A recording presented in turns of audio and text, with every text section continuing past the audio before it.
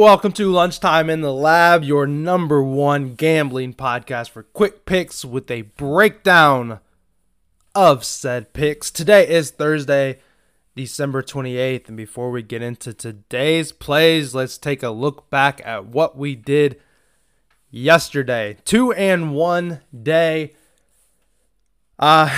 Virginia Tech and West Virginia, both of those bets came in pretty easily.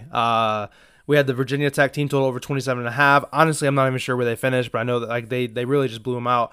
West Virginia took a second, but they really got going and ended up winning pretty easily as well. We had that Louisville minus 6.5, and we really had a chance all game. And the quarterback for USC just, either he's good or Louisville's defense is just really bad. And I think it's definitely a mixture of both. Louisville just struggled. They could not guard USC's receivers. And Plummer sucks. He's not been good for quite a while. There was that fourth down play where he had I think it was like a back or something coming out wide open. Just underthrew him. The guy falls down, unable to get the first down, which I tweeted about it. I hate that rule. Why can't that guy get up and run? What's that hurting in college football? Why is that a rule?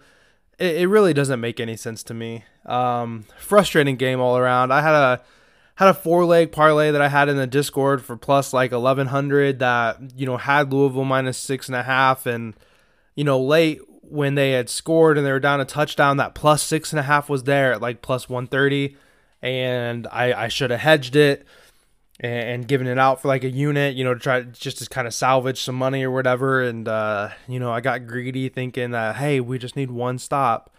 And every time they scored, USC just fired right back. And it was frustrating. Speaking of the Discord, though, I did hit a 4-leg prop parlay. Excuse me, hiccups. Prop parlay for plus 1150.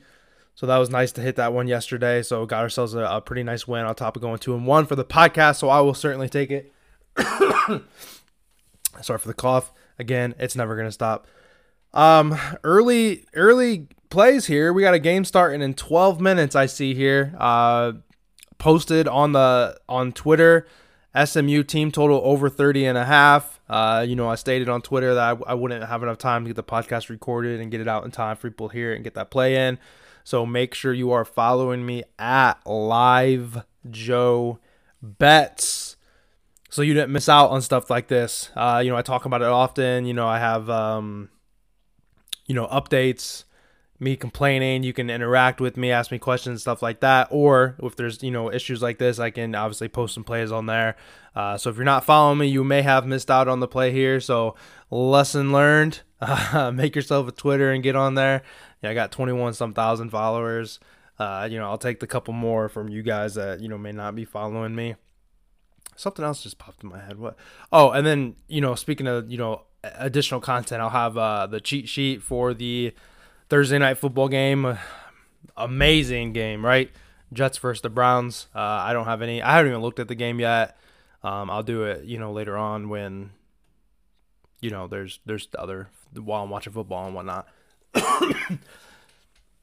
The second play, though, and I don't have a huge breakdown on this one. I guess it's maybe just more of a gut feel, which sometimes that's what gambling is. I like Rutgers money line. The minus 1.5 is certainly fine too. The Rutgers money line is still at minus 120. Is that's not bad.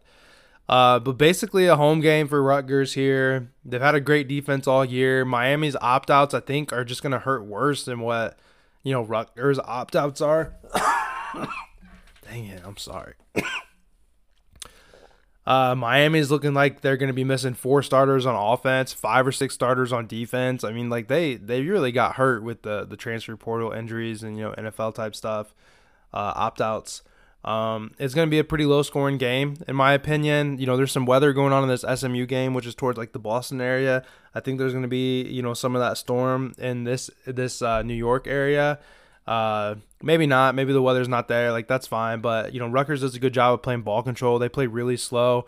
My first initial thought was the under for this game, because Rutgers does have a pretty solid defense. They do play pretty slow. And then Miami, I think, is going to struggle to move the ball. But all those combinations really, I think, kind of just go into, taking the Rutgers money line here. And it makes sense in that sense too. So, if you lean in the under and you hear me say that, then, go ahead and pull the trigger. But I'm liking Rutgers money line for the second play. And then the last play is going to be the over for the Oklahoma and the Arizona game. 59.5 is the line that I'm seeing. Oklahoma this year, and obviously we have opt-out, so this doesn't really matter. But, just listen to the stats. Oklahoma was number 2 in the nation, scoring 43 points a game. 7 of their 12 games went over this total here. Arizona was number 16, scoring 34 points per game, but only 4 of their games went over. But they didn't really quite have the same competition that Oklahoma had in terms of, teams that could put up points. Arizona has the bulk of their team staying, though, and it appears that almost every offensive starter is playing. The lead touchdown grabbing wide receiver is a potential opt-out, but, from what I've seen this morning, it looks like the guy's going to play. And then you still have the leading receiver, to my knowledge. And just like with Minnesota, we miss stuff or things get announced later or I can't find it all. With college football, they don't have, an injury report, so kind of have to go searching around some beat writers and stuff like that on Twitter. So it's a little difficult. But Arizona gets their, still has their starting quarterback in the Fafita, who threw 2,500 yards and 23-5 touchdown to INT ratio, 23 touchdowns, 5 INTs. Oklahoma's going to be playing with quite a few less people than, they have more losses or whatever. But I really like this quarterback that's going to be playing for, in place of Dylan Gabriel, backup Jackson Arnold. He played some garbage time. He had 2 touchdowns this year. He would go in, or if Gabriel was hurt or something like that, and he looked good. The guy can sling the ball. One big factor, though, to kind of look into is that Oklahoma's going to be missing 3 or 4 starting offensive linemen. So, as long as this patched up O-line can, somewhat hold, which Arizona is certainly not known for, their massive pass rush or anything like that. If they can hold true and, kind of look after things. Oh, that's weird. I think we're going to be in for a shootout. I think Arizona is going to be able to move the ball pretty well with some of the opt-outs and stuff that Oklahoma has, and that they're almost fully intact. And this is one of those, Arizona's pumped to be here. They had a great year. They're ready to, finish things off and win themselves a bowl. OU is, finishing the game, kind of seeing what these players are going to look like for next year. And I think Jackson Arnold is going to, show that he's going to be the starter for next year, and he wants to really ball out.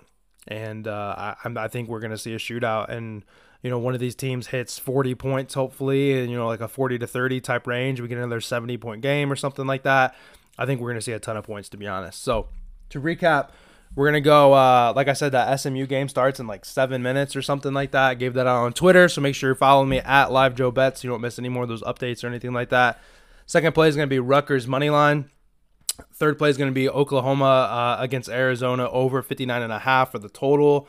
And then I will say, too, obviously, if you're in New York, you can't bet on Rutgers. Unfortunately, there's really just nothing I can do about that. Somebody, commented or messaged or whatever. I forgot to get back to him on Twitter, asking for a replacement for states that, can't do props or can't bet on certain schools and stuff like that. And while I know some of them, I know New York can't bet New York and Virginia can't bet Virginia.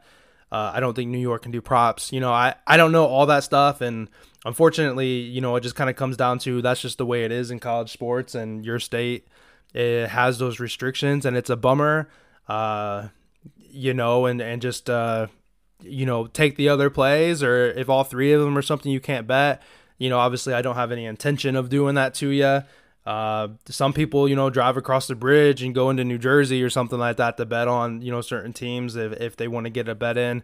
So, just wanted to mention that or whatever. With college sports, it's just really hard, and we're in that time frame right here, these last 4 or 5 days, where there's just a lot of college, betting, so we'll get out of it and back into some NFL and NBA and whatnot here, in the next, 5 days or so when college football is done. But that is it. Thank you for listening to Lunchtime in the Lab, brought to you every single day. Be sure to follow me on social media, like I said, at LiveJoeBets, and I will see you guys back tomorrow with hopefully a 3-0 recap. If not, we'll continue to grind on, and we'll look and see what kind of football we have. Big day, a lot of good games tomorrow on Friday, even more games on Saturday. Got some NFL on Saturday, I think, as well. So I will catch you guys tomorrow, and good luck today.